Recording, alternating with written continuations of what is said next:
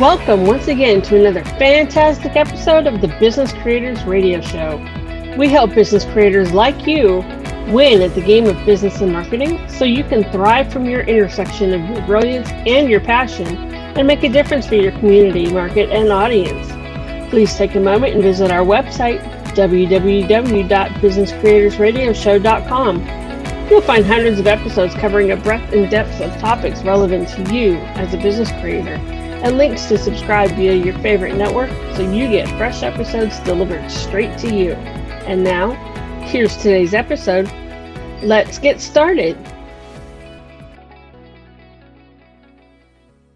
My name is Adam Homey. I am your host, and I am honored by your wise decision to tune in and invest in yourself today. Once again, we're coming to you from my sumptuous balcony in Las Vegas, Nevada. You may hear a few birds chirping outside. You may hear a few vehicles on the road that's out in the distance. I'm looking out at the park that I can see over the wall of my balcony. It's a gorgeous day here, and I'm out here sitting having a cigar. And the guest we have today is a fellow cigar aficionado, somebody who I'm very excited to introduce to you. He has a very interesting perspective on entrepreneurship and success in business that's based on his background as an Ironman. His name is Robert Klinkenbeard. He's a serial entrepreneur, author, and as I said, Ironman. He's the CEO of the Radix Group LLC, which has offices in Greenville, Phoenix, and the United Kingdom. He's an entrepreneur, an author, senior leader in EO, and a four-time Ironman. And he's about to tell you more. But first, let's bring him in. Robert Klinkenbeard, come on in. The weather's fine. Thank you, Adam. Really excited to be here. Thanks for the invitation to your wonderful show. Awesome. Well, what we like to do here, and our listeners know this, is our listeners are left to feel like they are sitting in on a private mastermind session. So it'll be a conversation between you and me where we bounce ideas off each other. You share some of your brilliance and your passion with our audience, and they sit there with their pad of paper and two pens ready to capture those aha moments that will naturally come up as they discover ways to advance their business success. I am not only the host of this show, I'm the number one listener. So I too have my notepad and my two pens because I know I'm going to capture a few things. Before we get into all that, though, what we like to do here is I read off your official bio. It's very impressive. Not sure I'm worthy to be here, and it's my show. But what we like to do is let's get a sense of a little bit about your journey and what's brought you to where you are today, serving your audience from your intersection of your brilliance and your passion. Sure. So you can tell by my accent, I'm not originally from here, not from the States. Okay. So back in, I grew up in Edinburgh, in Scotland, and, I was going through a pretty rough time with being through a divorce. Weather was pretty crappy, and I wasn't necessarily doing great at my job as well. And so my friends said, hey, why don't you take a trip across to the States? Why don't you go to Arizona? So I went across there in December of 2009. And I just thought, this is a beautiful place. And I was watching all these people with, nice houses, nice cars. It was Ferraris, it was Porsches. And then, part of my trip, I was, skiing. I went up to Flagstaff and joined the ski up there. And then I went down to the southern Arizona. I was doing mountain biking. I was doing sailing. I was doing all these other wonderful sports, paragliding. And I went back to Scotland, and, one afternoon, the rain was bouncing off the window. It was miserable outside. And I thought, why am I still here? Why am I in Scotland? I mean, it's a beautiful country, great people, but, I want what they have. I want this nice weather. I want these opportunities. I want to be an entrepreneur. I found out a lot of these people with nice houses and cars or owned their own business, or they were CEOs of large companies. Uh-huh. So I thought, well, what do I need to do to level up? And probably 5 months after that, I packed my bags, sold my house, sold my car, pretty much sold most of my possessions, and arrived in Phoenix Airport a day later.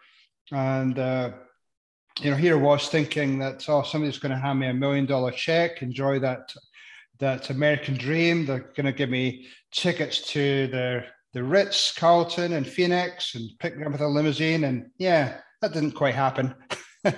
Right. So I just, it was pretty tough at the beginning because I had no credit history and no social security number, and here I was in Phoenix, didn't really know anybody. So it was a pretty interesting start to my journey. Right. And, that's the funny thing. We have the ox and the horse cart. So you need things to get started, but you can't get started until you have those things, but you have to get started to get those things. It's a vicious cycle. It's the same thing with securing funding in this day and age. You have to get credit to get funding, but then you have to receive funding and create a credit history to get funding. Like, what the hell do you do? I know. I was like a complete ghost when I first came across here. And, I luckily had a little bit of cash behind me, and I bought stuff with cash, and, bought my truck and stuff like that. But it was pretty brutal at the beginning. And luckily I was here by myself. I didn't really have any family that came with me. Otherwise they would have been a struggle for them. But right. You know what? It's what is the saying? You burn your bridge, or you burn your boat, so you can't burn get the back. boats. Burn the boats. Yeah, that's the way I felt. I thought, you know what? I'm gonna succeed here. I'm just gonna dig in and use my Scottish grit and go for it. Yeah, I figured Scotland. I recognize that accent. I had a really good friend. He passed away last year. God rest his soul. He was from Scotland, and man, we would have some conversations over a couple stogies. And yes. It's a place I want to visit someday. So, first of all, another thing that we really love here on the Business Creators Radio Show is I love to feature stories of folks who come from all over the world, come to the United States, and share their stories about how they captured their piece of what we call the American dream. So I want to honor that as well. And let's dive in here. So first of all, you got to a point where, and this kind of follows from your story, you were ready to scale up the company. So what were some of the game-changing decisions that drove that? And the reason I ask that is one of our key demographics here at Business Creators Radio are startups transitioning into revenue and solopreneur ventures transitioning into leverage organizations.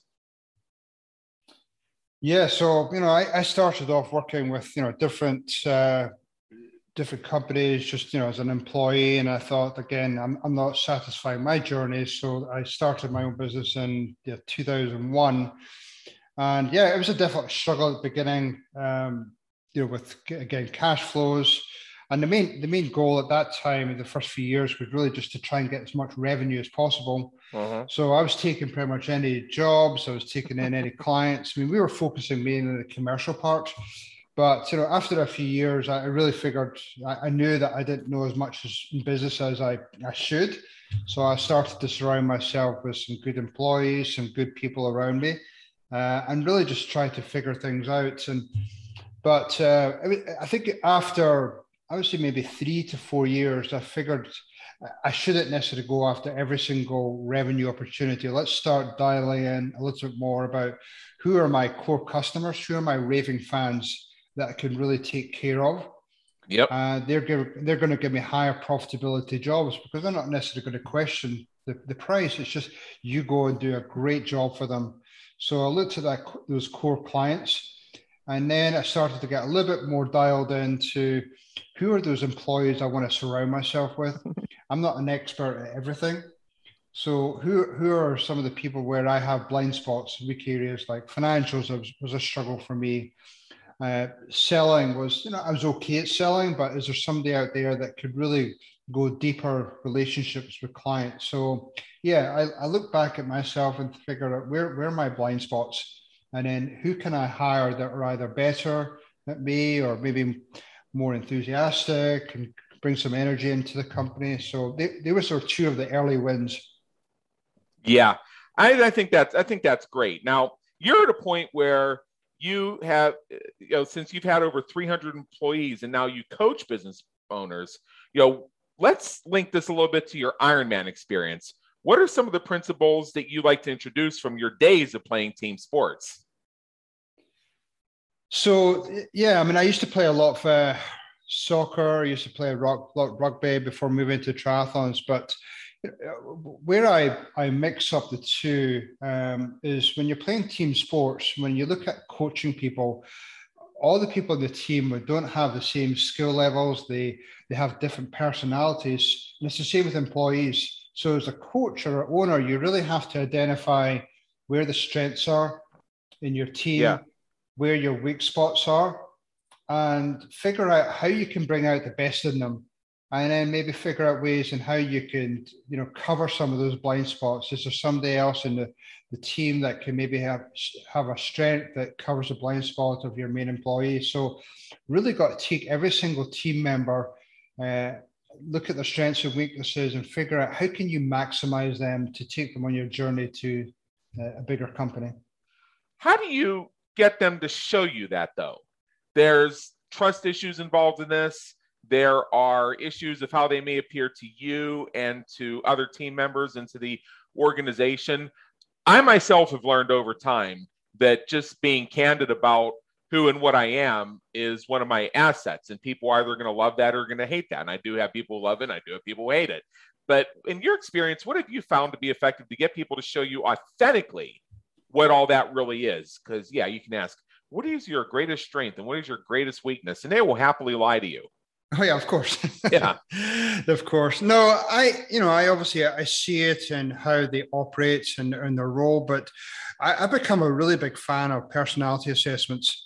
I'll do that with hiring new employees. I'll even do it as reminders for existing employees, and that's really a good way to find out what the strengths and blind spots are. And then what I used to do back at my company is that if I want to build a team to like a pod or a small team to work on a project, I will look at all those assessments and I'll pick out how they can complement each other. Because if I want a successful project executed, then I don't want everybody who's, A-type players, or I don't want everybody who's, all great salespeople and talk a good game. I want to try and mix them up so they all complement each other and to actually execute in the project. So yeah, personality assessments, I think, are huge. Yeah. Personality assessments, I think, are part of it. And I also have found in my own experience working with teams, one of the things I do in the business consulting side of my work is help people manage and develop their virtual teams, not only their communications, but also the technologies they use to manage asynchronous personalities and asynchronous working styles and organizations. And have you ever found that there are some people out there, and I self-point when I say this, who are just eccentric? Yes, of course. There's so many personalities out there, and yeah, I mean, you have to. You have to deal with who you have. I mean, hopefully you've gone through a good hiring process and really evaluated the people in the company. And then once you have that team, then how can you figure out how to best use them? Because as you've probably seen through your coaching or talking to people, I mean, there's a huge issue right now with finding good employees, or finding any employees, I should say. So, yeah, I mean, once you bring them into the company, then how can you best bring out their best skills? Yeah. So I guess the next thing I'm wondering here is, I went through a situation, I've shared this so many times in both the stories behind both my businesses, that I went through a 3-year period where I didn't know what I wanted to be when I grew up. I'd been an entrepreneur for 13 years. I'd been through a few different iterations of the business. I had some clients who had actually been with me the entire time through all the iterations, who are with me today. And I work with them on a private, bespoke type basis. But when I looked into the future, all I saw was a blank screen. So I didn't have anything to market really. So I didn't market anything. The only thing I had was this podcast, the Business Creators Radio Show. And it did 2 things for me. It gave me something to share with my audience every week to keep them around. And it also gave me the opportunity to connect with 52 awesome people like you every year, which gave me the opportunity to still get involved in deals. Since I didn't know what I wanted to be test different opportunities that came up without having to declare myself to be in that business or run a marketing plan around it, et cetera, ad infinitum. I ultimately landed on launching podcasts as being the true intersection of my brilliance and my passion, which is why I created the Podcast Reach system and the Podcast Creators Institute in 2019. So let's say you have unhappy business owners. And sometimes that happiness comes from so much being on the business or actually working in the business that they don't work on the business. And it's hard to make that transition, particularly when you know you need to leverage, you need to outsource, but then there's that small problem. You have to pay people to do it and you don't exactly have money burning holes in your pocket at the time. So aside from that, what other issues come up and how do we make that shift? Again, a lot of our listeners are making that shift from solopreneur to leveraged organization. No, I mean, that's a huge issue. And I come across that all the time. I mean, I think, one of the things I can think of off the top of my head is I think with COVID happening, that there's a lot more availability of fractional type expertise out there. And so you don't necessarily, if you have some type of a need or you want to outsource, you don't necessarily have to hire somebody full-time to help you with that. So I think, first of all, identify what's something I could outsource, and obviously make sure it makes sense to make that investment. But ultimately, what I usually find when I help my clients is that they'll usually make up really quickly by allowing the owner to focus on what they're passionate about. They might be great at sales, or they might be good at some other real skill set. So quickly, if they're allowed or freed up to go out and spend time there, they enjoy working on, then they'll quickly forget about that cost. So that there are so many opportunities out there to start to delegate and start to outsource some of the things that are really keeping them in the business. Because, ultimately, I come across so many owners that are really unhappy because they feel as though they come into work, they work 12 hours a day and they go home just exhausted because they're spinning their wheels. And I try and get them to a point where they actually enjoy coming back into work again. They actually enjoy working on the things they're good at.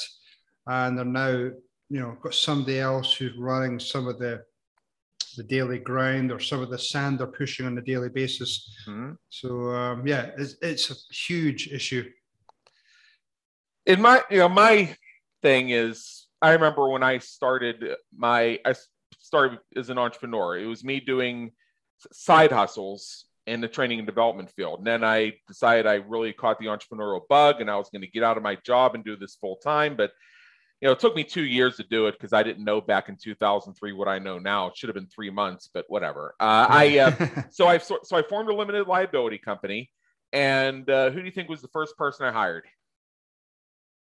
Because I did make a hire right away. Let me guess.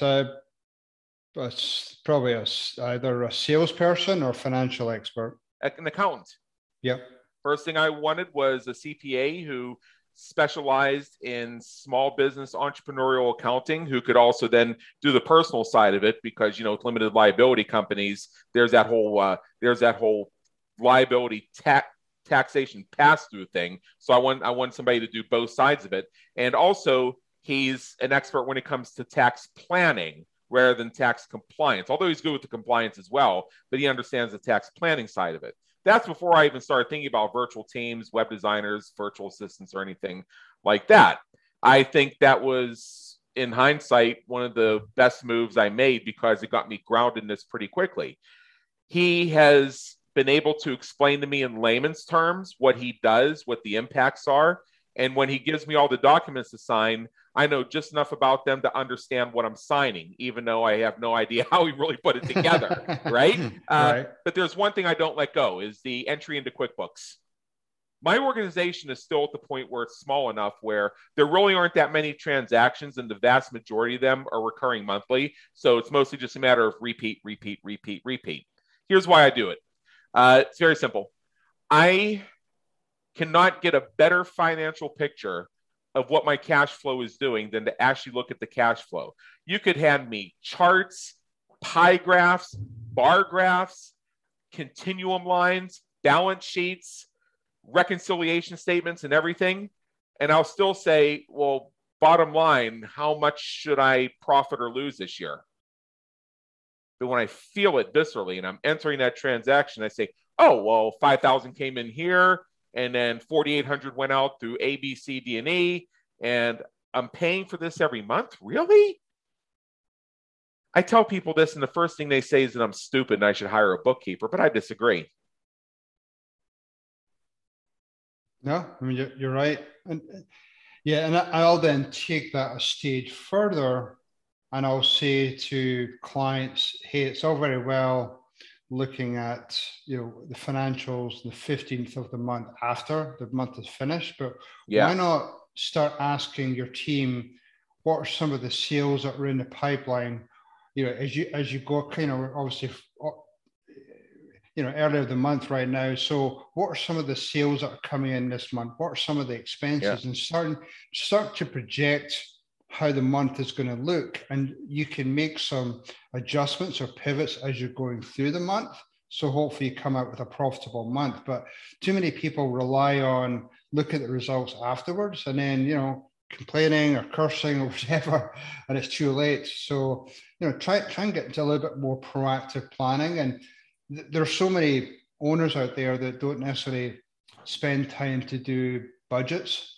So I usually say, hey, in November, December, let's get a budget set for next year, for 2022, so that, again, you can start to compare some numbers, you can have some projections, and you can start to relay to your team, hey, this is some of the targets we want to work towards. What are some of the tactics, techniques that we need to do to hit those numbers and exceed them?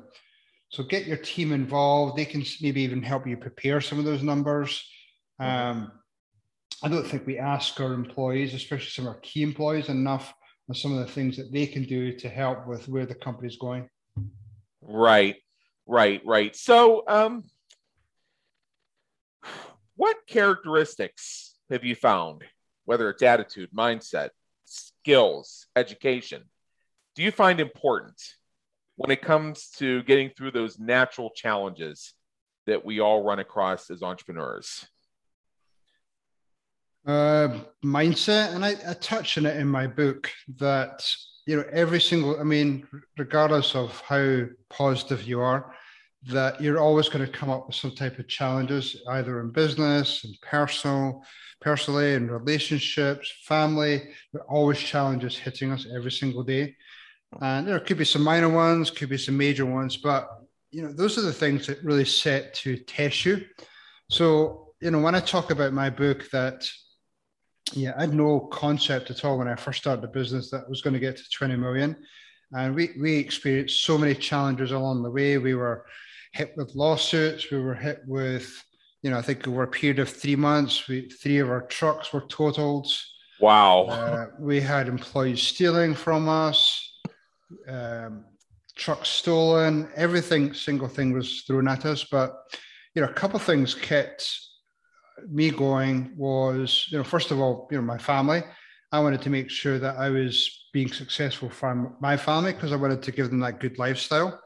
Not in a pretentious way, but just be somewhat comfortable. But I think what really hit home to me was, when we had 350 employees, we were really big into taking care of our employees and making sure we're treating them well and sharing our success with them. So we did a big company event one day and we said, hey, bring along your family, bring along your kids. So there must have been 500 or 600 people there. We rented a whole park. We played, we did soccer, we did all these other sports. But what really struck me was I wasn't just providing for my family. I was providing for all my employees and their families. So those are the types of mindset that went through my head to make sure that, kept me going through some of those challenges that came up. And some of them might knock you down, but, I'm picking myself right back up there, even if it's 5 or 6 times, and I'm going to charge through and use that grit to be successful in a day. But, everybody goes through those dark days. It's just a case of what's that motivating factor? What's that northern star or that thing you have in your vision that's going to carry you through those challenging times? Wow. I've got 99 problems too. But when I hear that story, I realize how blessed I am. I mean, goodness gracious. So why is it that we as entrepreneurs, in your opinion, struggle when it comes to this level of candor? You've heard the analogy of leaving certain footage on the cutting room floor and creating a highlight reel.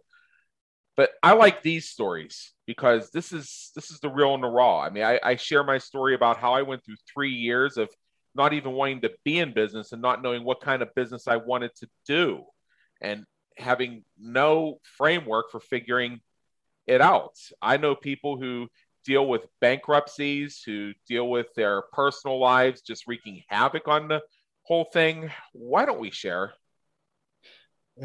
Ego. Okay. I think, but part of the problem is that, and this is part of the reason why I joined the EO organization, where a lot of business owners will feel as though they're on an island because a lot of the time they're just hanging out with either their family or some close friends who are not necessarily entrepreneurs. So, they want to present this business is great, I'm doing well. There's obviously ego coming in. They want to look as though they've got this, steadfast, armor they're wearing.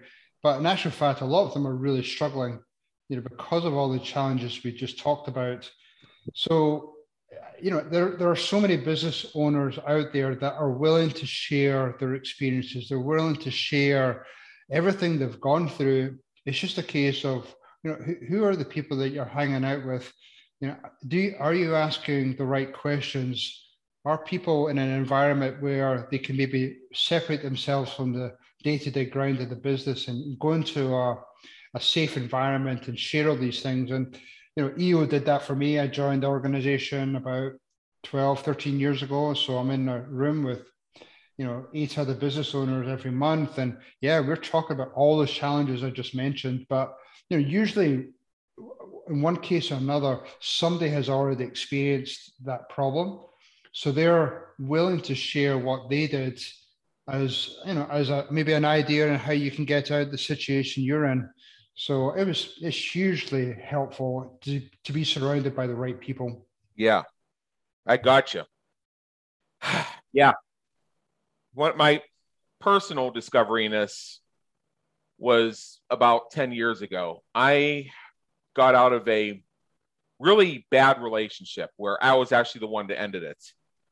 And I don't want to cast aspersions, but part of the reason I ended it is because I found out the chick was batshit crazy. So I had fears that she was going to cause a ruckus and interfere with my brand and scream things from the highest mountaintop that may or may not have even been true. And, I imagine you've been through, breakups and separations and things like that, regardless what your personal situation is now. And that nobody's perfect in these situations. And I knew I wasn't perfect either. And I was really afraid that people would find out that I was going through a rough breakup and then have stuff posted on my social media by her and her friends and stuff like that, which didn't happen, by the way. I managed it. And I started confiding in other entrepreneurs. And over and over again, I heard 4 words: welcome to the club. Yeah, for sure. And the stories that these men told me, and even a couple women that I confided in people in, gave me that same reaction I had a moment ago that, gee, I have 99 problems, but the ones I have right now have me blessed compared to somewhat I am right now. Yeah, and that's what I mean earlier about, you feel as though you're on an island and you're the only one dealing with that problem. But, most other business owners, depending on the size of the company, are more than likely either have experienced that issue or they know somebody who's gone through that. So, yeah, I mean, why not? That's part of the reason why I do coaching now, is because, I want to be able to go into companies and help owners and hopefully make less mistakes than I did. I want to share what I've gone through so that they can maybe get to what their ultimate goal is, maybe a year or 2 quicker, or maybe have a bigger exit. But, that's my whole goal in life. Right. So I'd like to shift gears a little bit, and we've opened a few loops in the course of our conversation. I'm going to circle back and close a few of them now. Are you still doing Ironman? Since I had my twins, I have not done any Ironman races. I've done a bunch of bike races and running, but no full Ironman races. But yeah, and COVID obviously affected that a little bit as well. But next year, 2022, I've got a couple of races on the calendar. Looking forward to get back out there. Right. But you still work out a lot. Yeah, I'm still working out 6 times a week.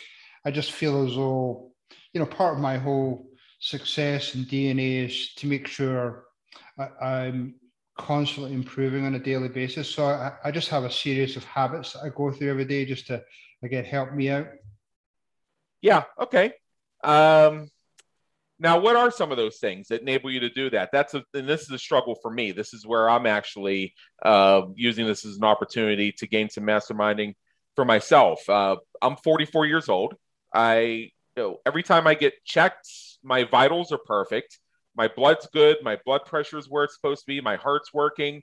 There's no cancer. There's the diabetes I'm worried about due to genetics, and my body type just hasn't shown up yet. My biggest issue right now is an occasional minor case of recurring cellulitis, which has even gone down since I started taking my cephalexin. I have no range of prescriptions.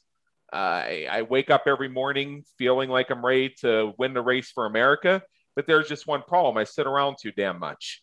And it's because there's so much going on with business between serving the clients, doing the marketing, and also I'm working on writing 2 books and everything else. So, you mentioned to me in the green room, you work out about 20 hours a week. How do you balance that? I'm just super disciplined. I mean, part of the reason why I was able to do my Ironman training when I had my business, with all these employees was I just super disciplined. I mean, yes, I had the right people in place and they had the right parameters to work and be successful in the business. But, I was up most mornings at 4:30 in the morning.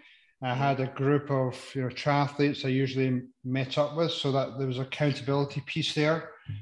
And so it was either running or biking in the mornings, and then I would carve out some time in the afternoon to go do swimming. But I had to be super disciplined about my calendar. So I'd block out times for doing either my training or doing my nutrition. And then I had to go into every single day and be intentional about some of the goals in that day. So, make sure all the agendas were in place, make sure that meetings were tight and had an agenda and had outcomes. I had my, I talk about it in my book because I had my roadmap for my business, which is where I was taking a company in 10, 15 years. But I also had my roadmap or my training plan for the Ironman races. So every single day I knew how much I needed to bike, how much I needed to run. Now, I'm not necessarily promoting that somebody starts doing an Ironman race, but if you could block out, 10, 15 minutes or half an hour every single day to do some type of workout or fitness, even if it's just walking around the block.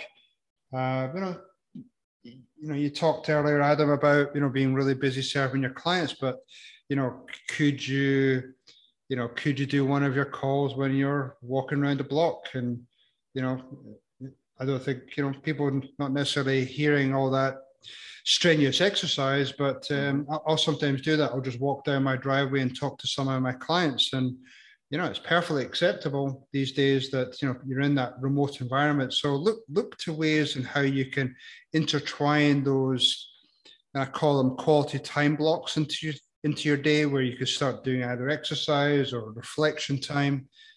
So that's certainly what's worked for me over the years.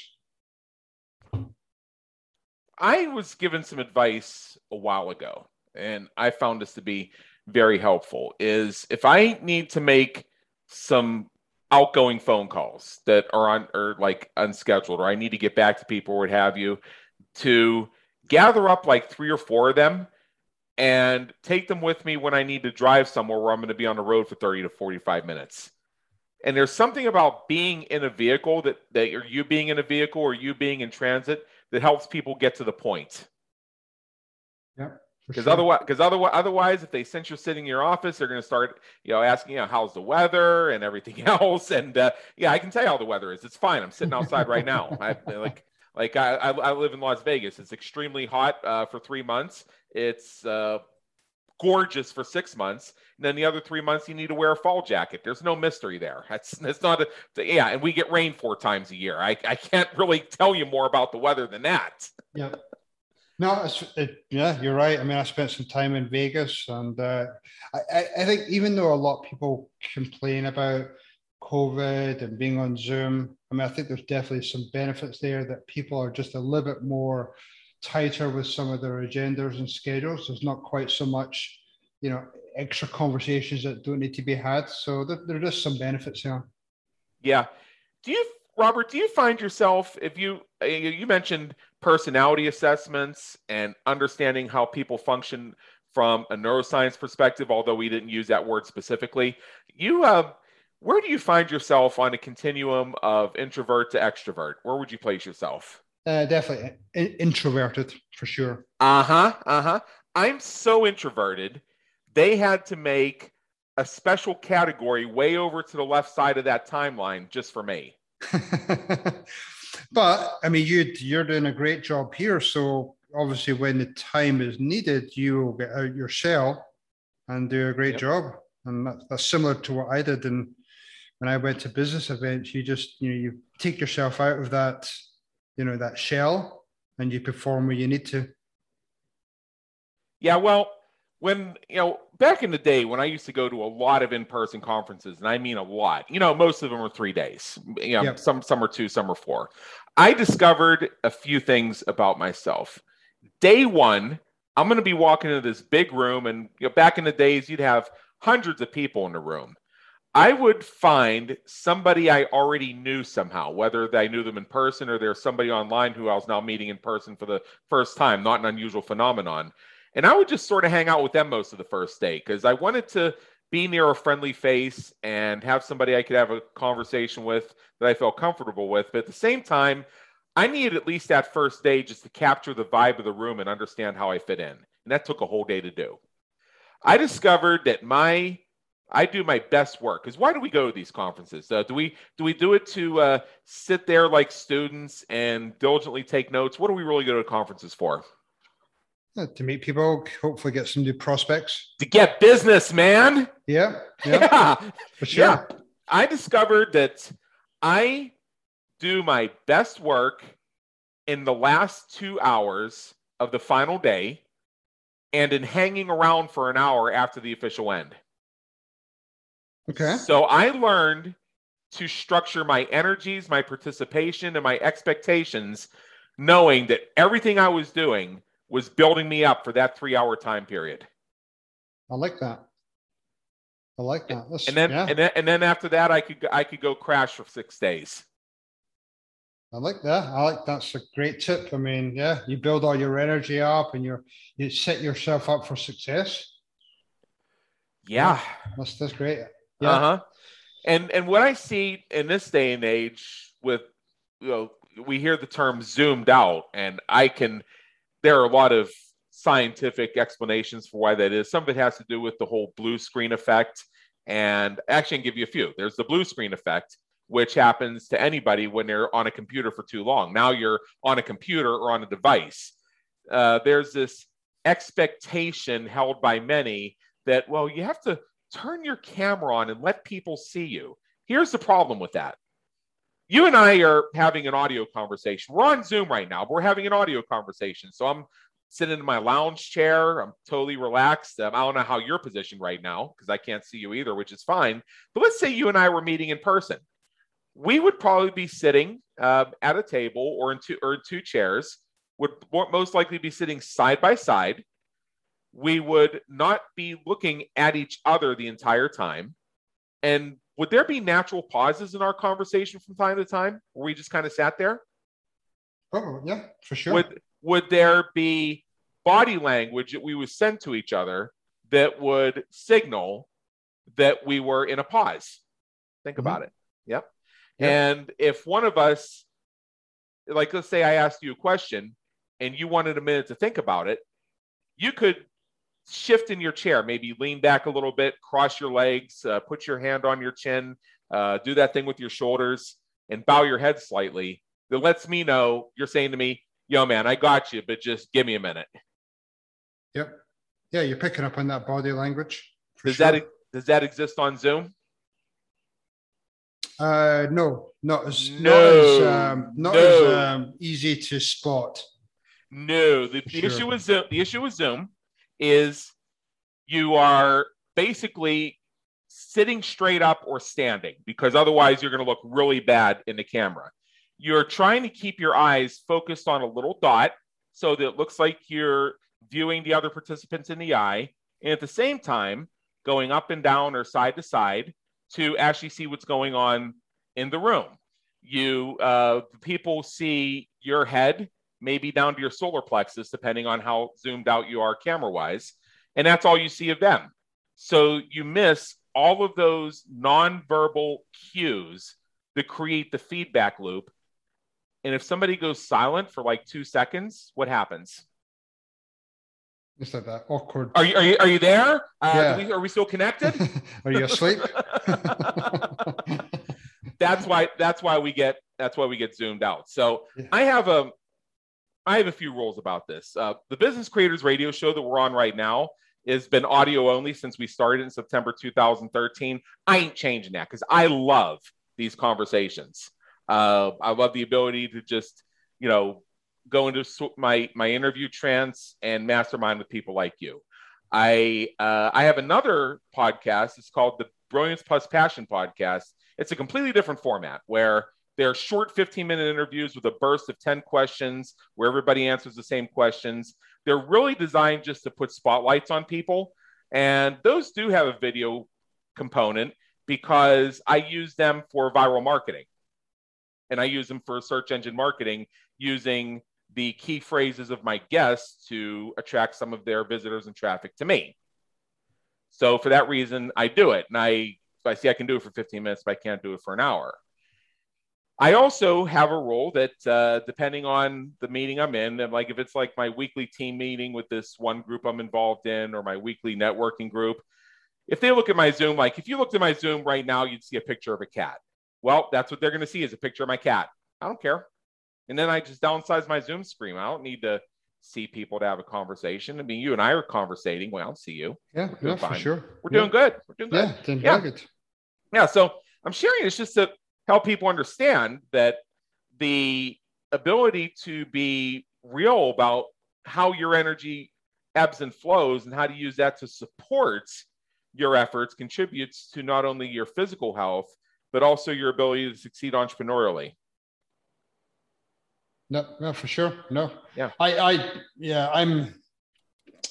It's interesting, the whole Zoom thing, because I've had lots of really good Zoom calls, but really trying to figure out, especially if you're on some bigger calls with a lot of people on it.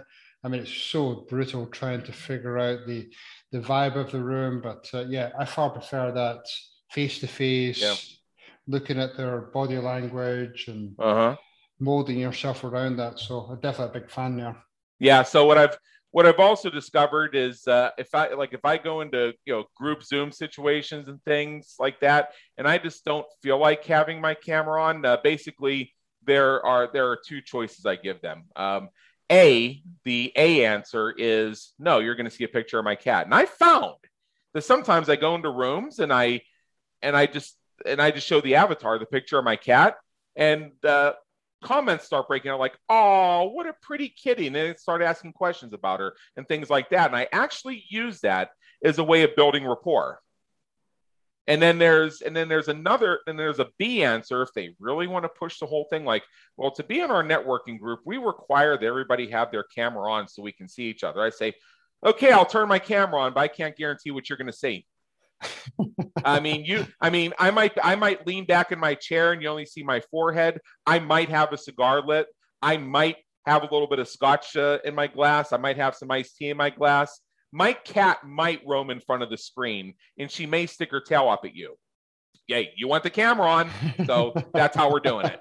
Yeah, no, that's funny. Yeah, I mean, yeah, rightly so. I mean, I think ultimately you want to be in a nice, relaxed environment, so you're comfortable sharing information with your guests and the people you're talking to. So I'm a big fan of that. Yeah. Let's circle back a bit to your international journeys and you coming to the United States and creating your business. You're from Scotland.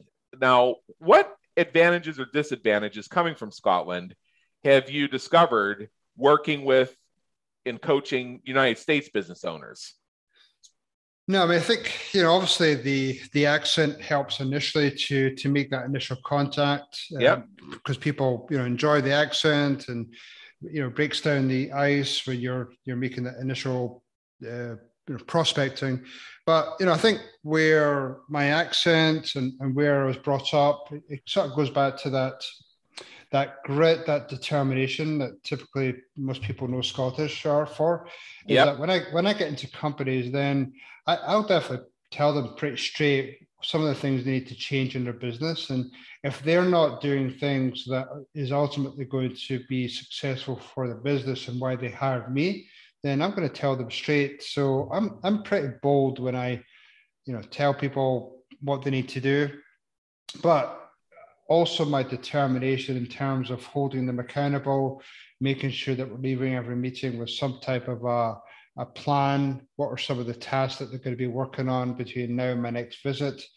So that accountability piece comes in, that Scottish grit and determination, because ultimately I'm not coming in to, make myself look good. I want ultimately the business owner to come out of this relationship with a successful business that's higher revenue or maybe higher profit.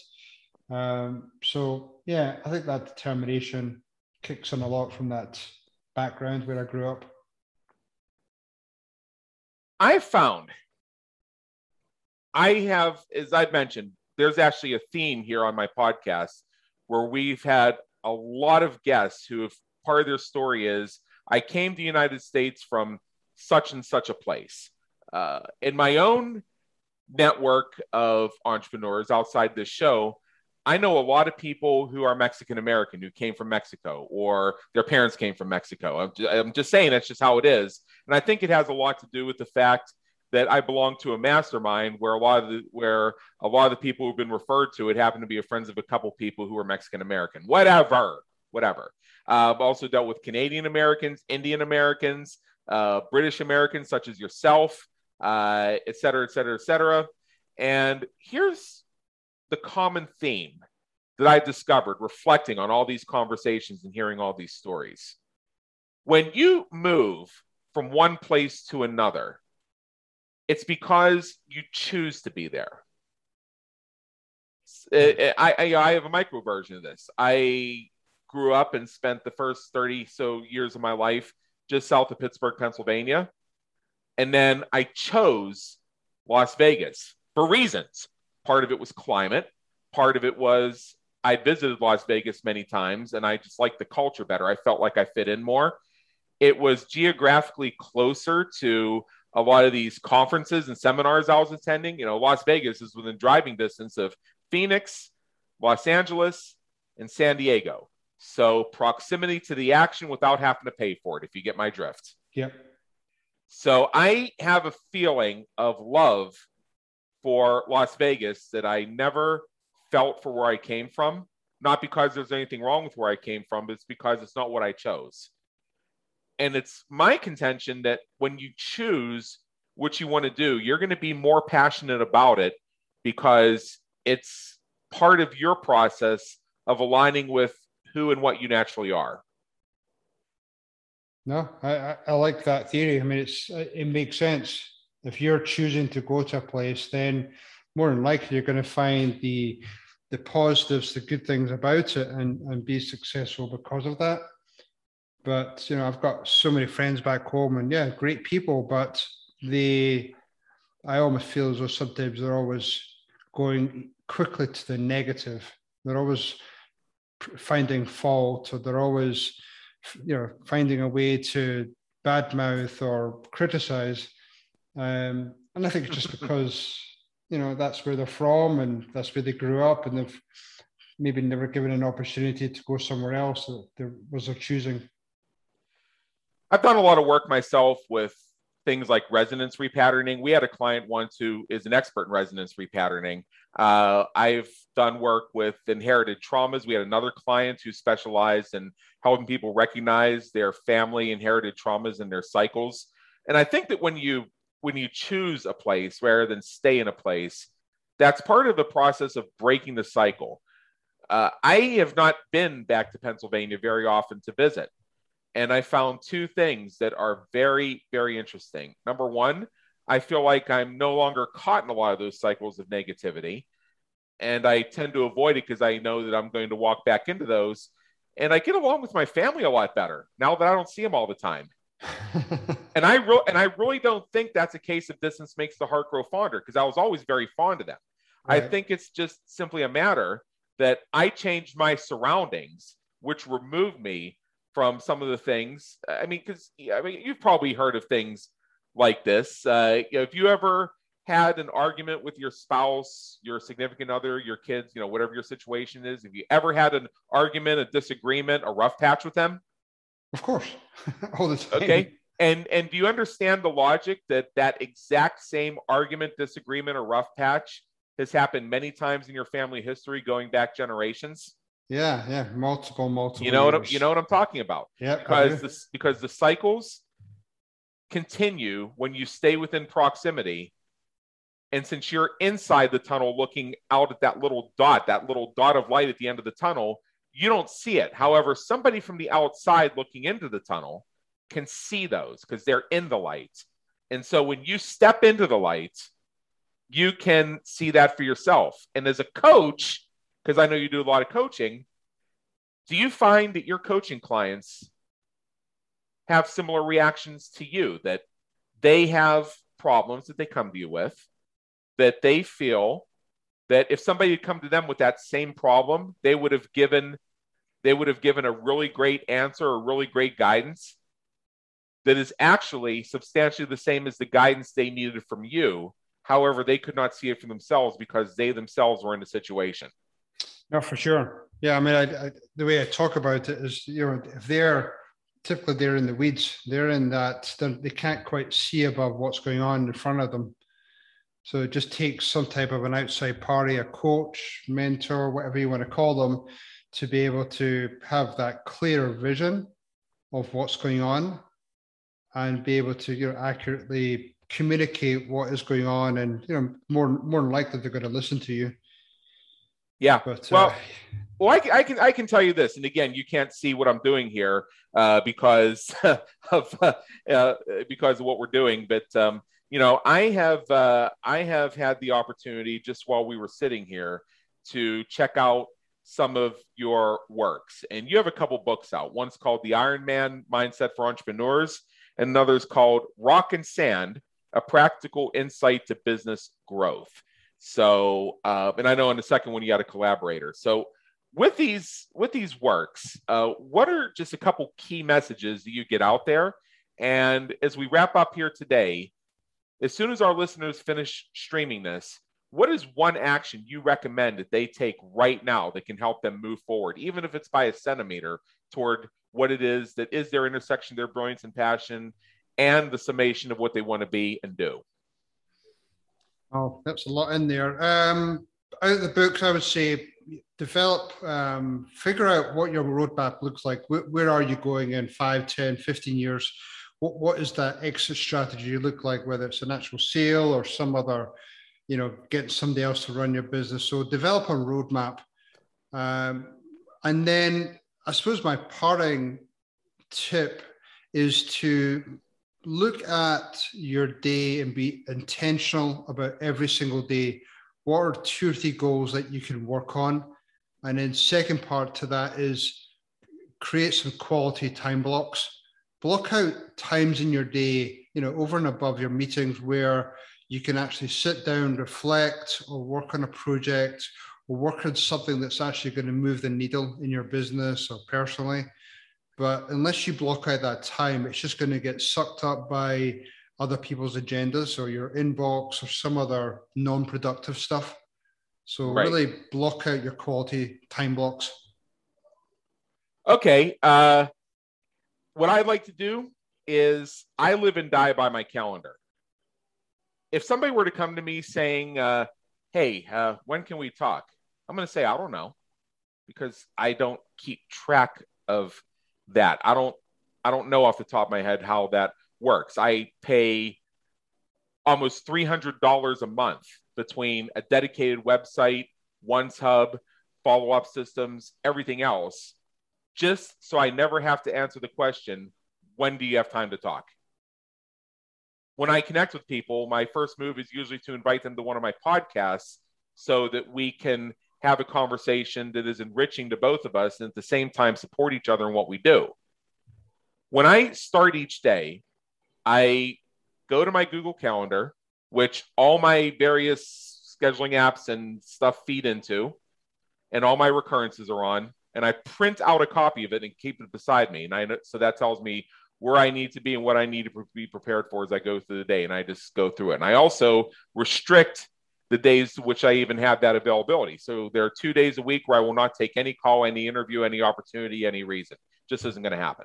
Right. And the other 3, hey, today, as we're having this conversation, I've got 9 appointments. So yeah, I just got myself 2 stogies, brewed myself a full pitcher iced tea, and settled in. It's a nice day. I'm going to bang them out. Sounds great. That sounds awesome. Bang them out. Yeah. That's awesome. And that's because I also understand that my energies fluctuate. There's one type of energy that is good for doing podcast interviews, coaching sessions with clients, getting coaching from my coach, and networking, business development calls, etc.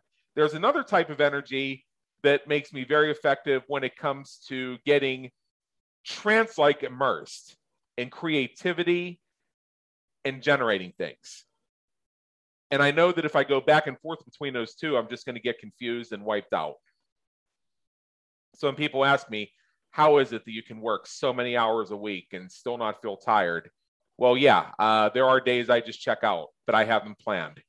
I do have days I plan that are going to be, well, I'm not logging into the computer. I don't care what happens. Anybody whose issues could become my issues have my number. If they don't call me and leave a message, that's their problem. Yep. Nope, I hear you. Yeah, you need those blocks. You need those, times where you could recharge, especially when you and I are introverts. I would go and disappear to a Starbucks or some other place and just, close everything down for 15, 20 minutes and come back recharged. But yeah, you definitely need to be aware of how best you operate. Block out those times that make sense for you. Going back to your question about, new prospects or new people wanted to call you, I'll usually say, okay, I do, for example, Wednesday mornings, I'll just block out the mornings to talk to new people. So people know to go to my calendar and look at that morning. But yeah, being in control of your calendar, I think is super helpful. And it goes back to being productive and making sure that what's the best for you in your journey. Exactly. So we're at the top here. I will share with our audience your website so they can go discover more about you. It's the Radix Group LLC.com. The Radix, RADIX Group LLC.com. And if you're viewing this episode on our website at www.businesscreatorsradioshow.com, it's right there in the notes. You can discover about Robert's work. You can discover how to get a hold of those 2 books of his, which are now on my reading list. And you also see some opportunities to connect on social media. You can find them on places I hang out, like Facebook, LinkedIn, and he's got a great YouTube channel that I've had the opportunity to peruse a little bit as well. So, Robert, thank you so much for being with us today. It's been an honor, and believe me, an education. Yeah, thank you, Adam. Really appreciate the opportunity, and I'm jealous of you outside smoking your stogie and enjoying your iced tea, but have fun. We trust you enjoyed today's episode of the Business Creators Radio Show. Check out our previous and upcoming episodes on our website at www.businesscreatorsradioshow.com. While you're there, be sure to subscribe via your favorite network so you get fresh episodes delivered straight to you. Until next time, have a great day. Take care.